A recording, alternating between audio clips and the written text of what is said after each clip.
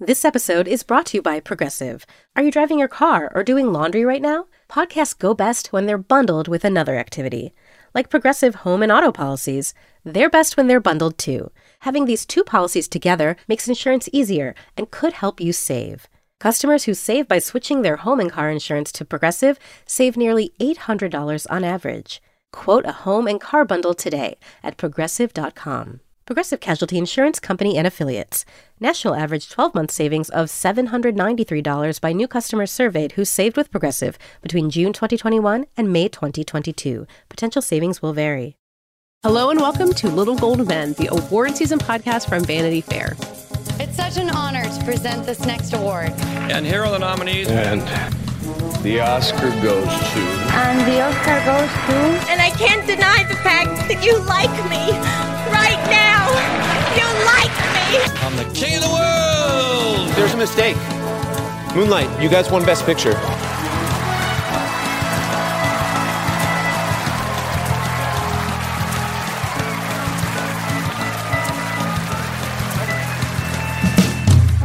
I am Katie Rich. I'm here with Richard Lawson. Hello. With Rebecca Ford. Hi. And with David Camfield. Hi. So today we're going to follow up on that Tony's preview you heard last week since the Tony Awards happened. We're going to talk about the best TV and film of the year so far because it's June. We're going to talk about new releases and get into our Pride flashback today to 1997's In and Out. It really is a lot to get into, even though in theory we should be slowing down because it's summer. So Richard, honestly, start with the Tonys for me because I didn't watch the Tonys live or the Barry finale live. I don't know how I'm allowed to exist on a podcast without having done either of those things. So we need a lot of catch up on the Tonys. How'd they go? You know, they went pretty well. I think the ratings were up apparently about 40% from last year's historic low. So that's, I guess, mildly encouraging. Once, like they did last year, they broke up the show. They had a something they called the Tony's first act that was just on Paramount Plus, which is, CBS's streamer. And that was hosted by Darren Criss and Julian Hough. And then at 8 p.m., they went live on CBS proper for the Ariana DeBose hosted main event. And so some of the smaller quote unquote awards went out from 7 to 8, and then 8 on was the big stuff. And there was a moment there during the main broadcast where they had been at the top of the show, really, kind of highlighting the diversity of their nominees. But much like last year, you watched as those nominees didn't win category after category. Mm-hmm. And it was like, oh, dear, I think this might be going badly. But then, things picked up. And I think that, A Strange Loop winning Best Musical along with Best Book of a Musical. That was, that capped the evening off with the kind of huge right energy. And I think that obviously that was one of the big shows. Company, the revival was. So Patti LuPone won a Tony. So there was, kind of classical, Broadway stardom on stage, but there was also the new and the vibrant and the exciting. So that's always a good balance at the Tony Awards. I feel like even if you didn't watch the Tonys, you may have seen clips of Ariana DeBose as the host and the calls for her to host the Oscars, which seems like we've been here before. Hugh Jackman did it. Neil Patrick Harris did it. Should Ariana DeBose host the Oscars? I mean, sure. I mean, she's already hosted an Oscar pre-show, the year before she won an Oscar. She was great at it. She was a very competent host of the Tonys. A very, theater kid energy, but that works for the Tonys for sure. She got to sing, I think, 3 times throughout the show, reminding us of, partly why she has an Oscar. She held things together with the right mix of humor and sort of elegance. And, the Tonys demand a certain old style classiness, Mm-hmm. People have tried to make it young and hip and fresh, and that just does not work because it's the Tony Awards. Mm-hmm. So I think she found the right balance, and that is a deceptively hard task. People would maybe say, oh, the Oscars, they're the bigger telecast, it's harder to host, but the Tonys have to contain a lot of moving parts. Usually the host they want to have do kind of performances basically, and she was definitely up for that. So that was good. And, Darren Criss and Julianne Hough were pretty good, too, I'll say.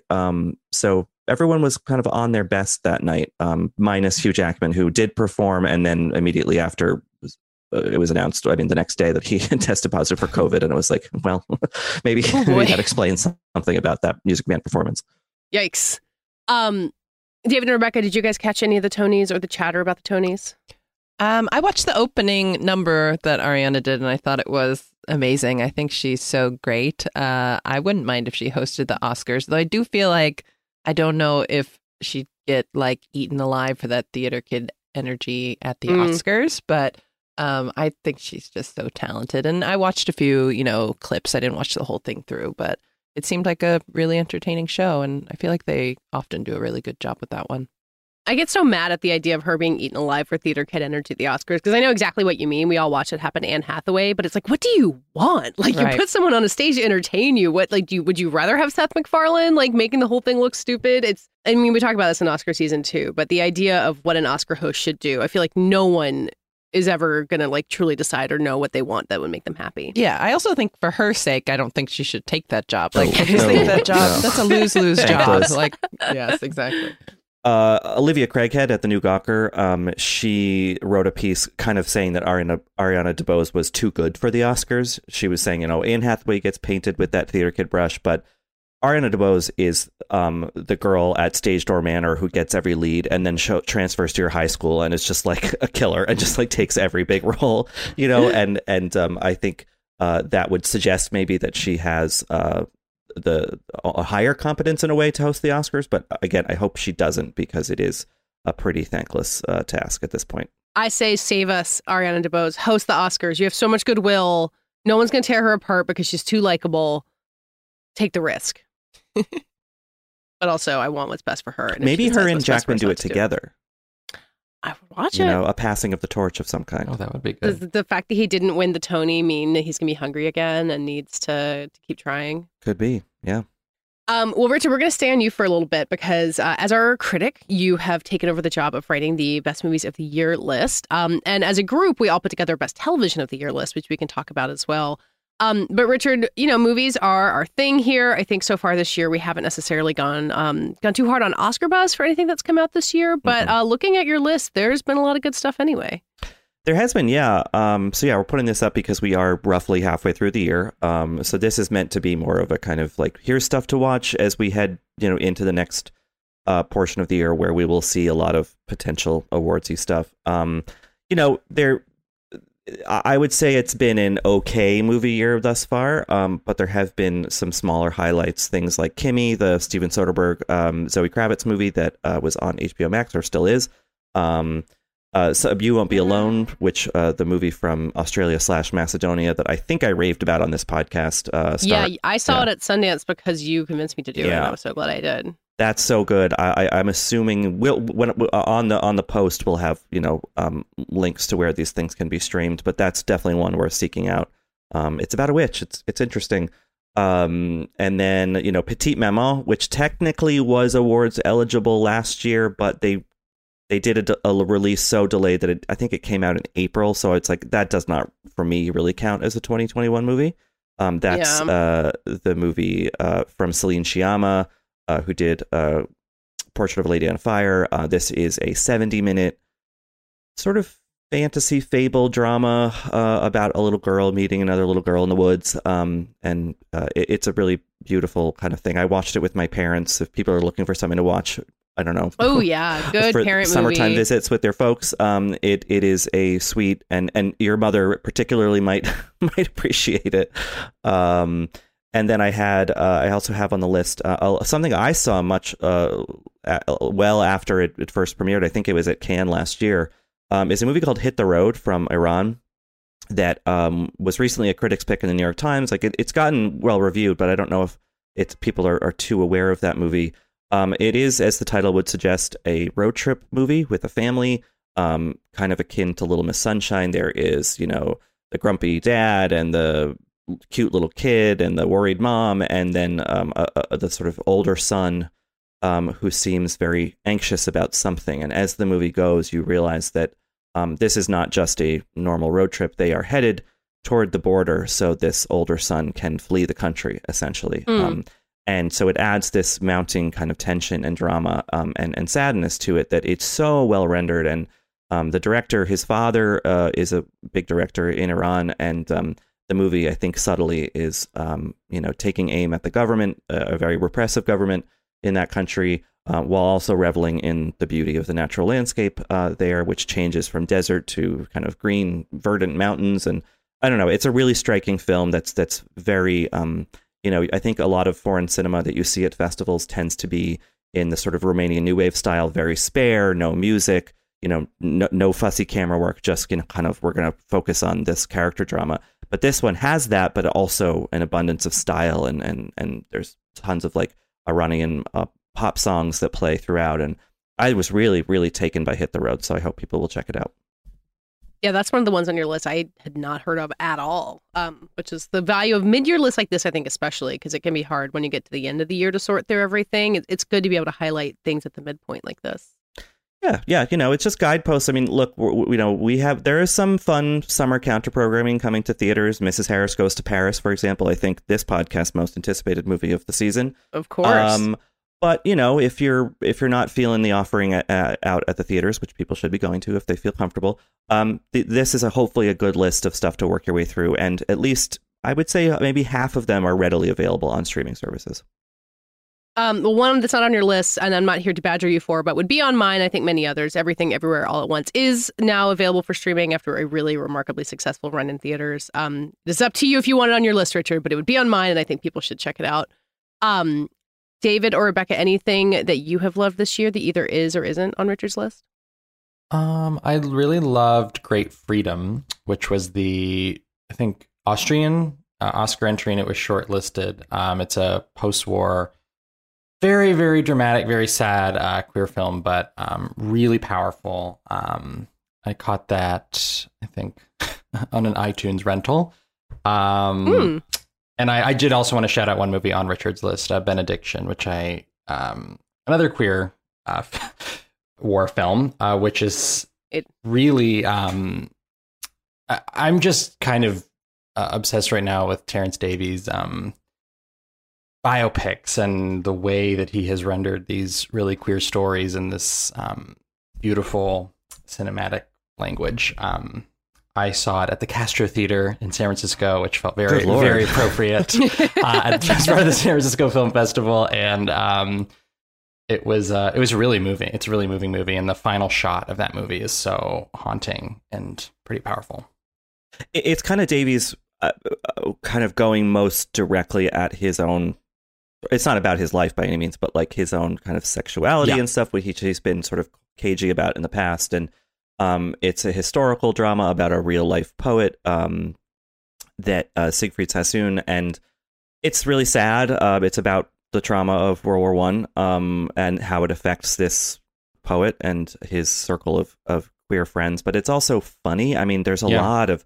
Catty. The gospel writer should take notes. I mean, there is some a grade A like bitchiness in this movie, spewed off by a lot of cute British guys, and it's. I saw it at Toronto last year, and it was on the streaming, part of the festival, and was just in my Airbnb and was like, I'll put it on, and I found myself so engrossed.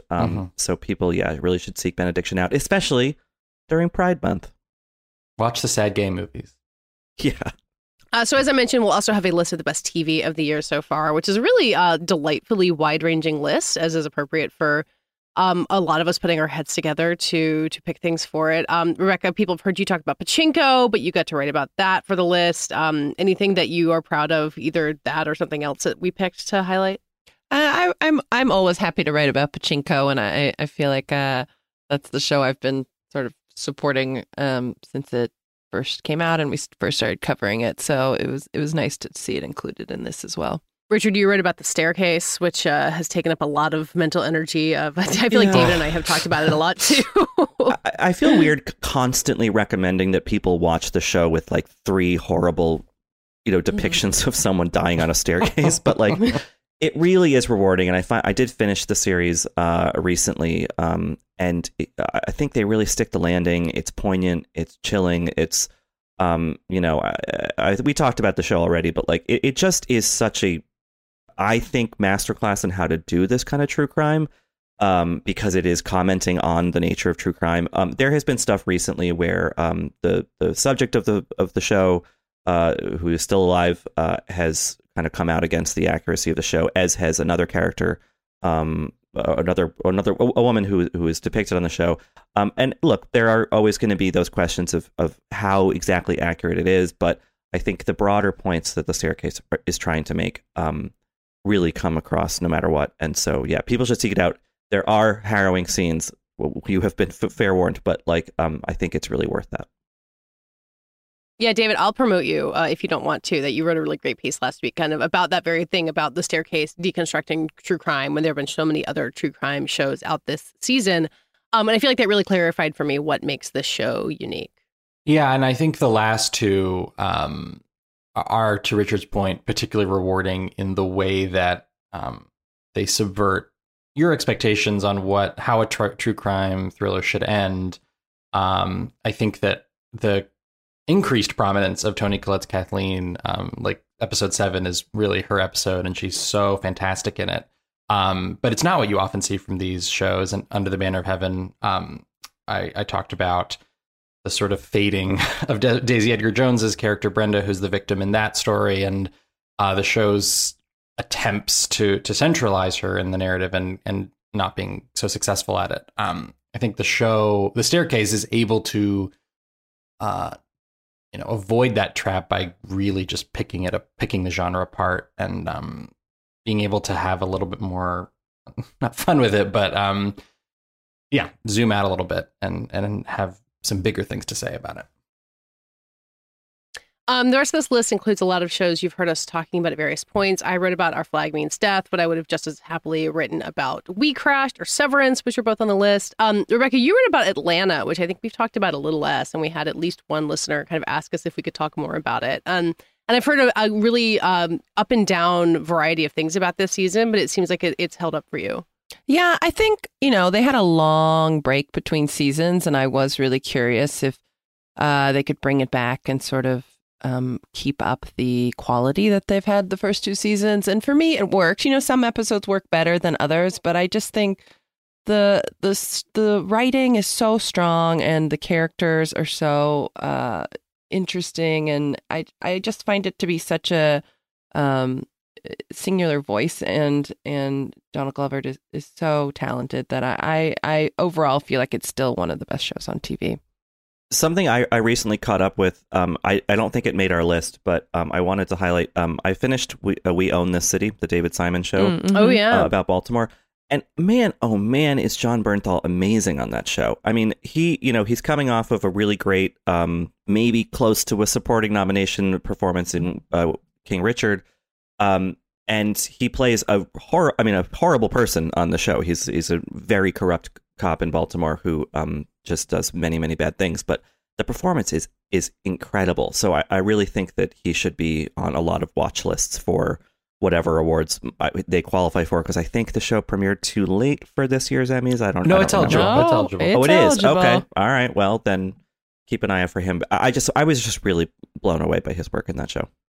Yeah, I did an interview with him recently that's up on the site, and he obviously is known for sort of going really deep in characters, but he did like 3 months of ride-alongs with Baltimore cops, and he talked to Wayne Jenkins, from prison on the phone multiple times, and I think that performance is so incredible, and I just wish it were more in the conversation. I mean, it's so crowded; it's honestly hard to tell what's in the conversation at this point, but his work is really, really fantastic. But the Emmys always give a ton of things to David Simon shows, so especially the actors. The actors always fare well.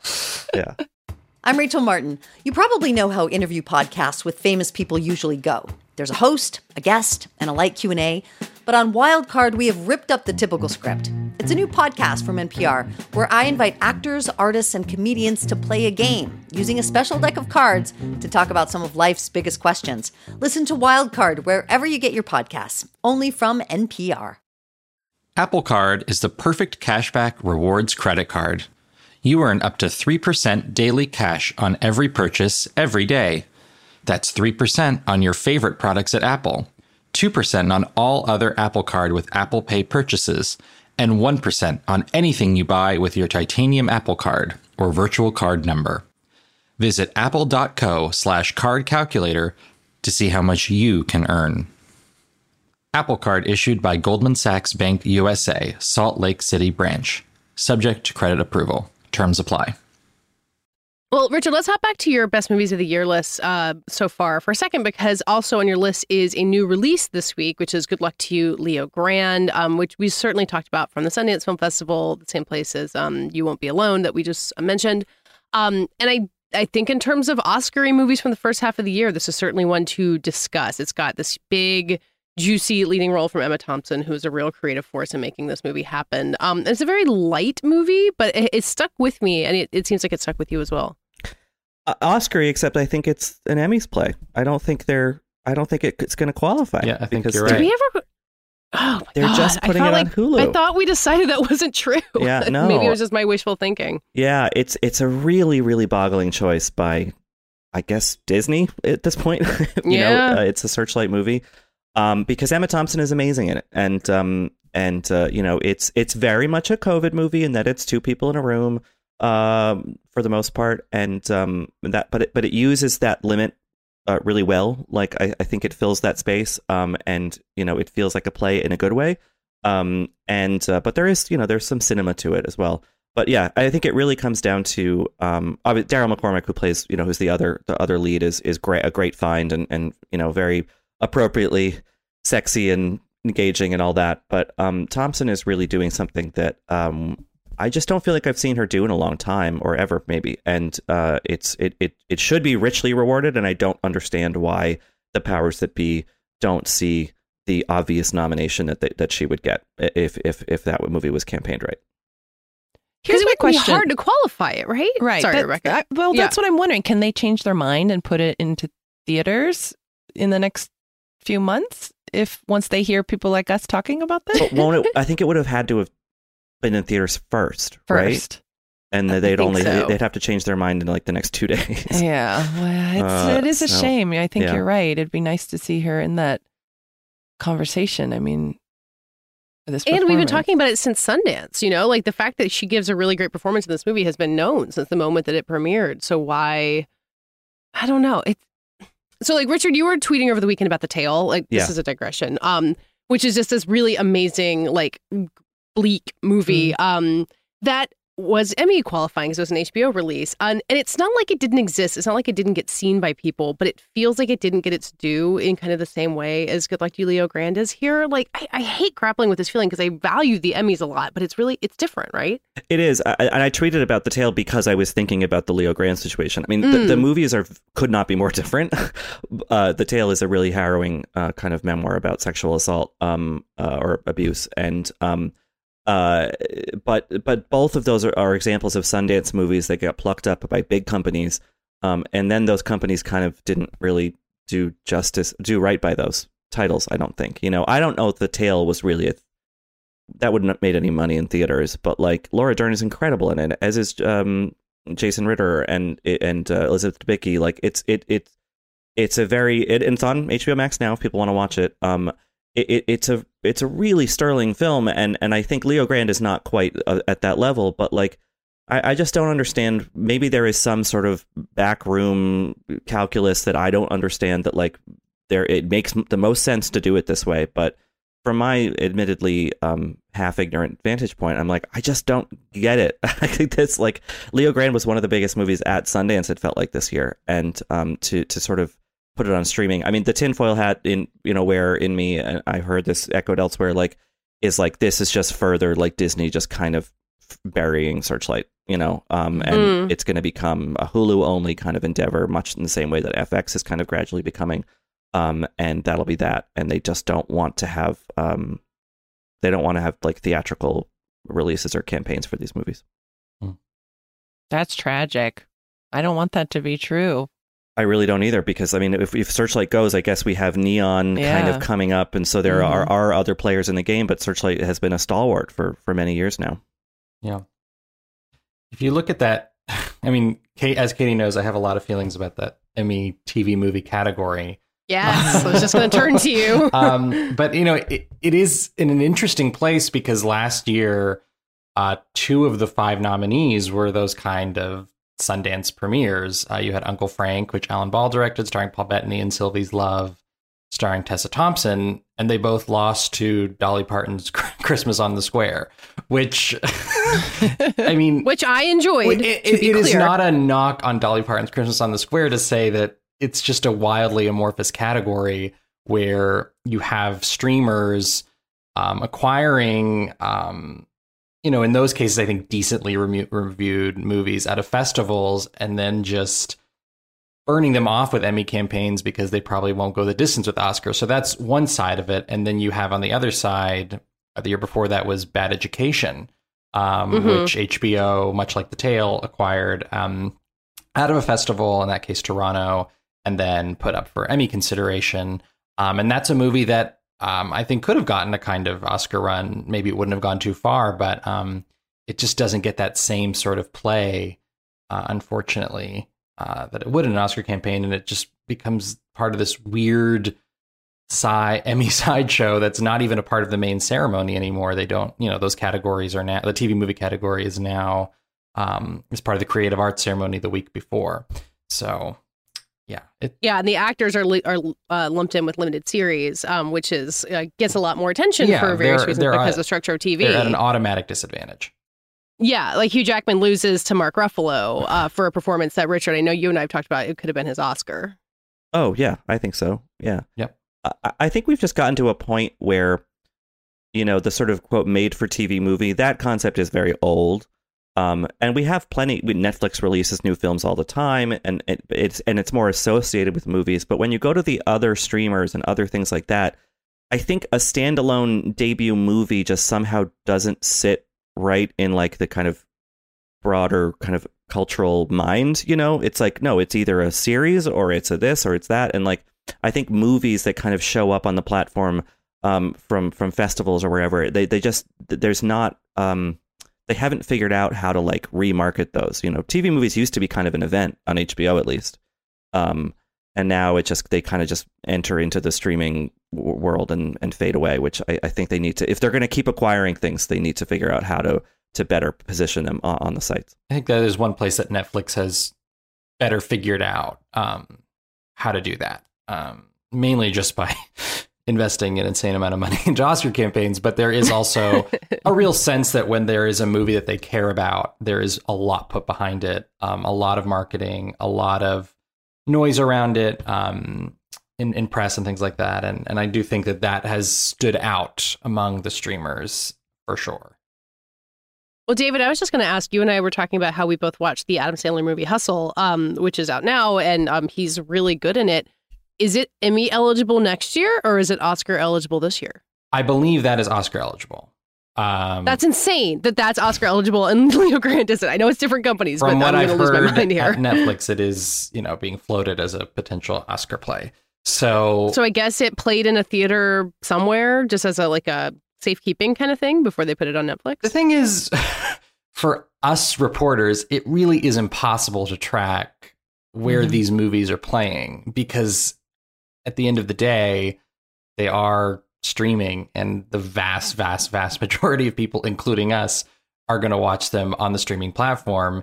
And so it becomes a matter of qualification, really, if they do go out in theaters. And I know Netflix particularly is looking at changing its theatrical strategy. They've had filmmakers criticize it, criticize the way that their movies were rolled out in the past. So that may change coming into this Oscar season. But regardless, this is a streaming company and the movies are viewed that way. So it's always hard to know. Like, I truly can't answer that question. I don't know where it played, but I assume it played somewhere. It might have played at the Paris in New York because they own that theater. Is it, yeah. Yeah. They're playing Spiderhead there, the new film from Joseph Kosinski, based on George Saunders' novel, or a short story rather.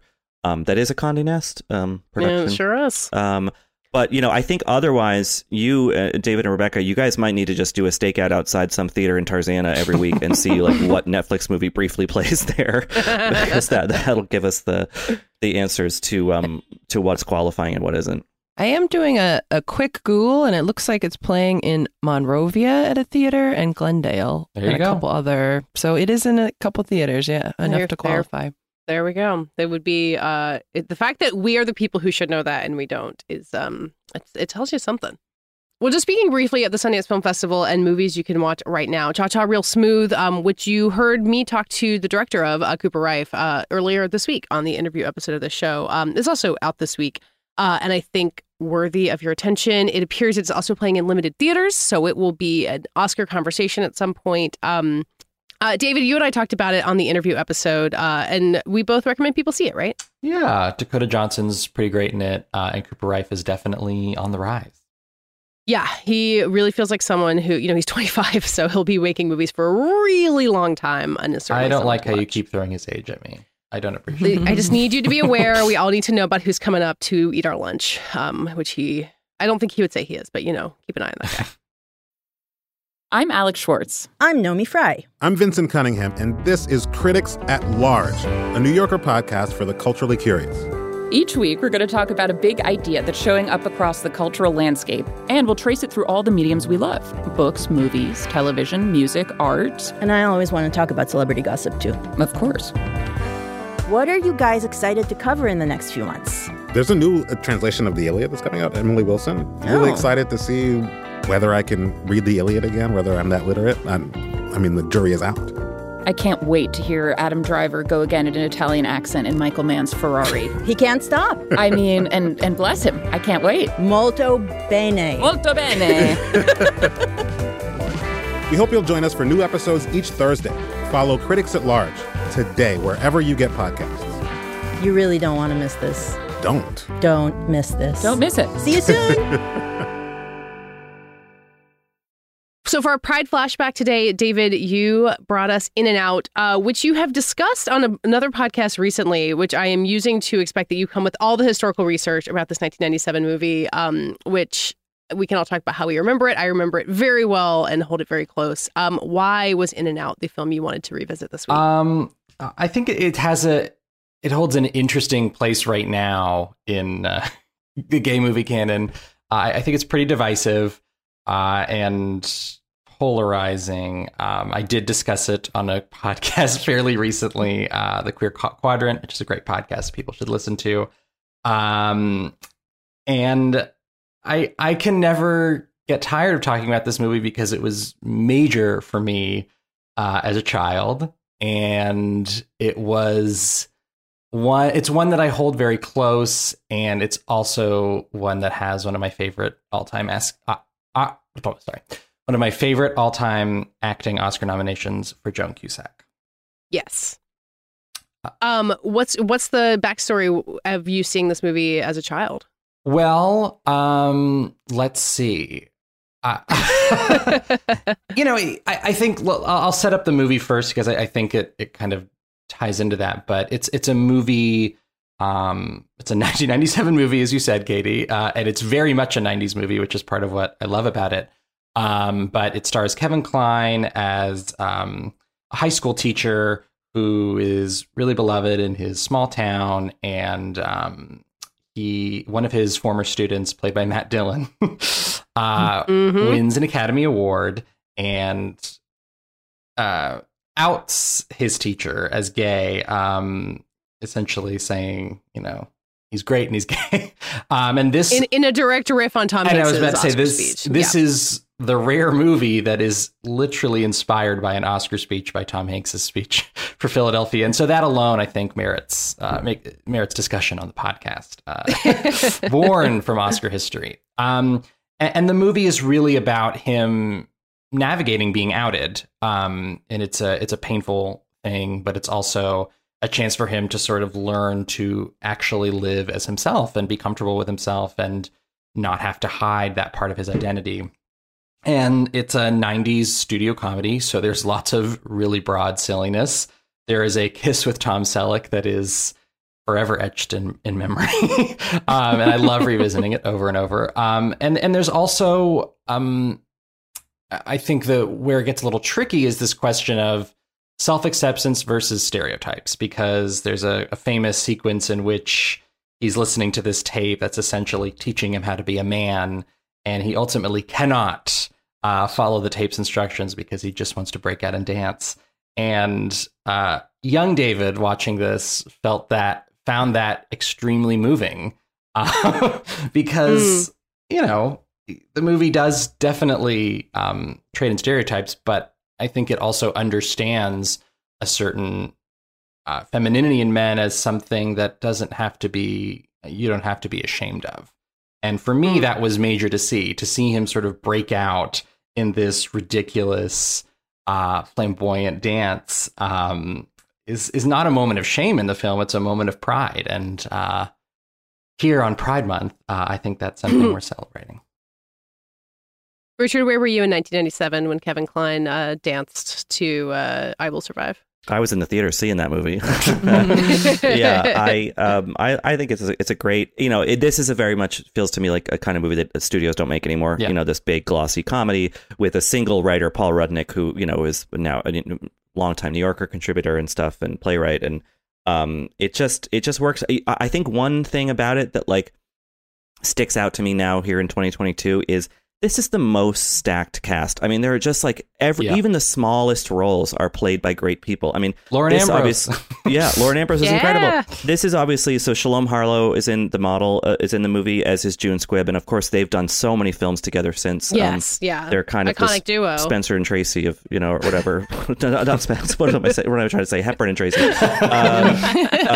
And you know, Bob Newhart's amazing. Debbie Reynolds is incredible. Wilford Brimley. It's just on and on and on.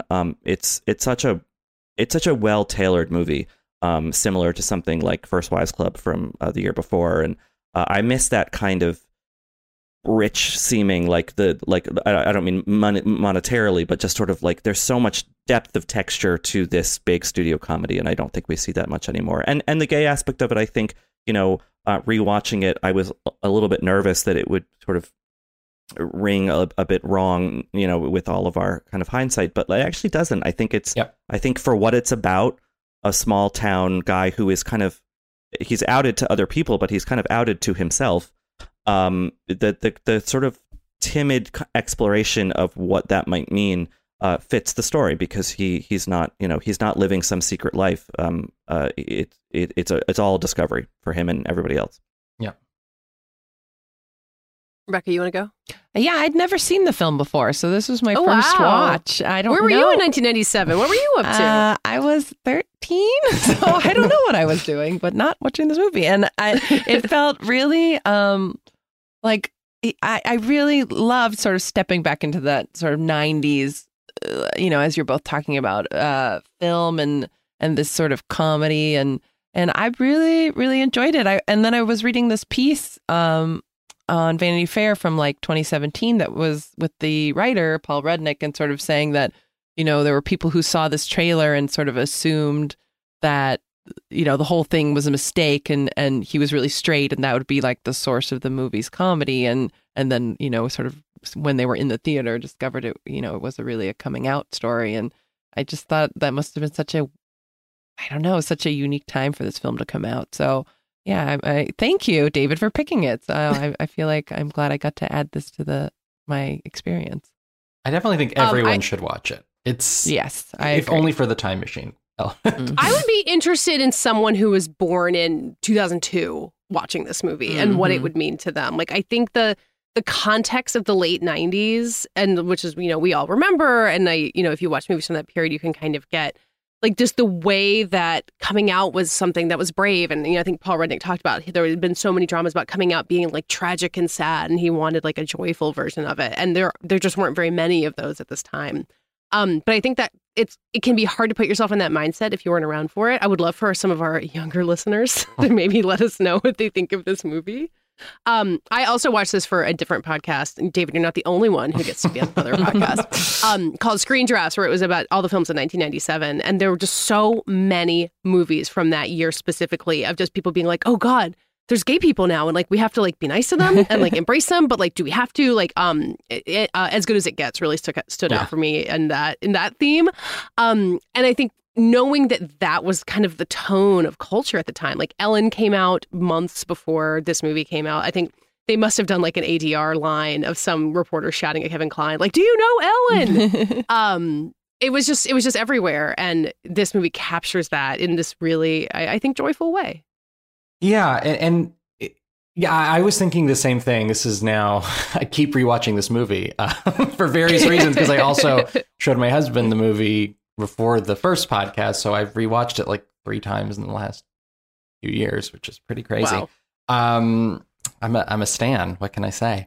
I'm also, and so the last time I watched this, I was also really interested in the fact that I do feel like I am probably of the last generation that gets a certain nostalgic quality out of just the aesthetic of the movie and of the time period, because the movie is such a product of its time that I do wonder people who not only aren't as, the coming out process is not what it was in 1997 or even 2007.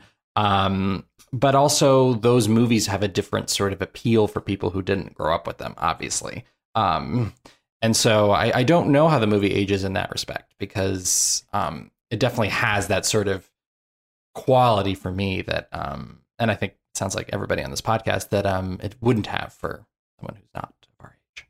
They spent money on it. That's the quality. Yeah. It looks expensive. And I echo Katie's plea to have people born in 2002 watch the movie, because I'd be curious to hear their perspective. But ask your parents, kids, if you were born in 2002, be sure. This is an R-rated film, I believe. So yeah, and it's still 2005, right? So we're all very young. They're in daycare. Yeah, and I just want to also go back to the Joan Cusack's nominated turn, which is so good, and running down a nighttime street in a wedding dress screaming, "Does anyone want to marry me?" That could be a sort of mean joke about like marriage desperate women. It's not in this movie's hands or in Cusack's hands. It is an empathetic, really crucial component of the film's arc, that there would be someone jilted by this, and I think they handle her very fairly, and she's so excellent in it, and it's such a rare example of the Academy seeing a standout comedy performance and saying, "Yep, you get to come to the show." It only happens, it feels, every 7 years or something, if that. Well, and Kevin Kline being a really famous example of it for winning for A Fish Called Wanda. Yeah. It's like he passed the torch down to Joan Cusack. Mm-hmm.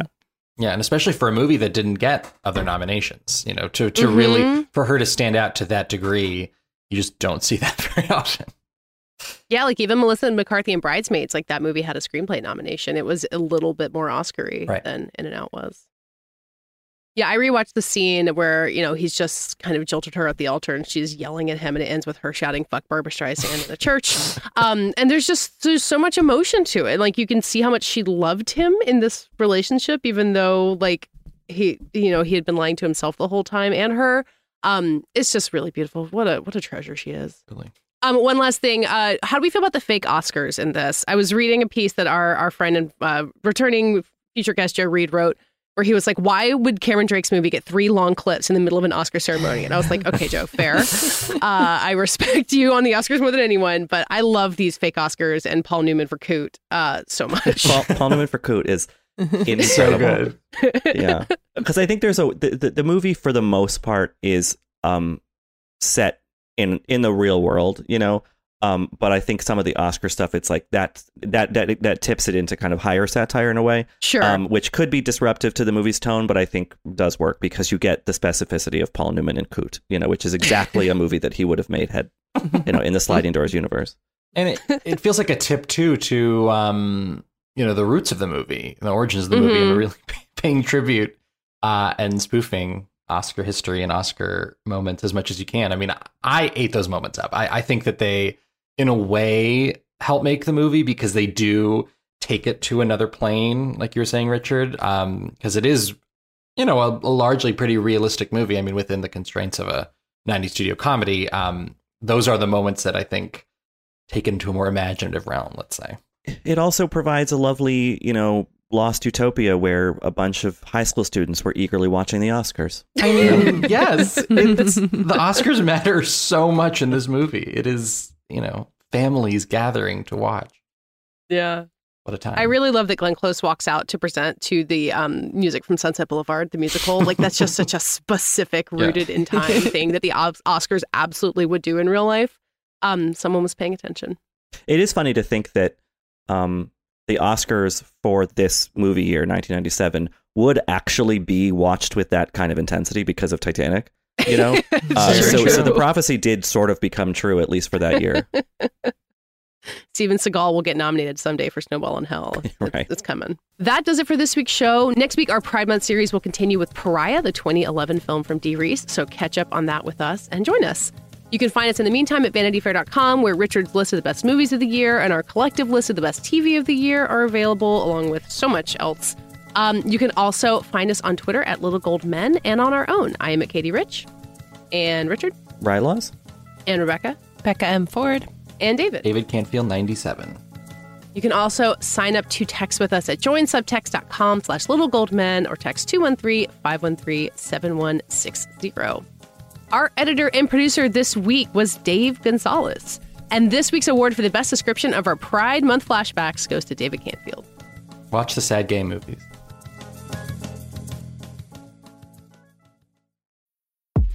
The Run Through with Vogue is where you'll meet all the most exciting people in fashion and culture.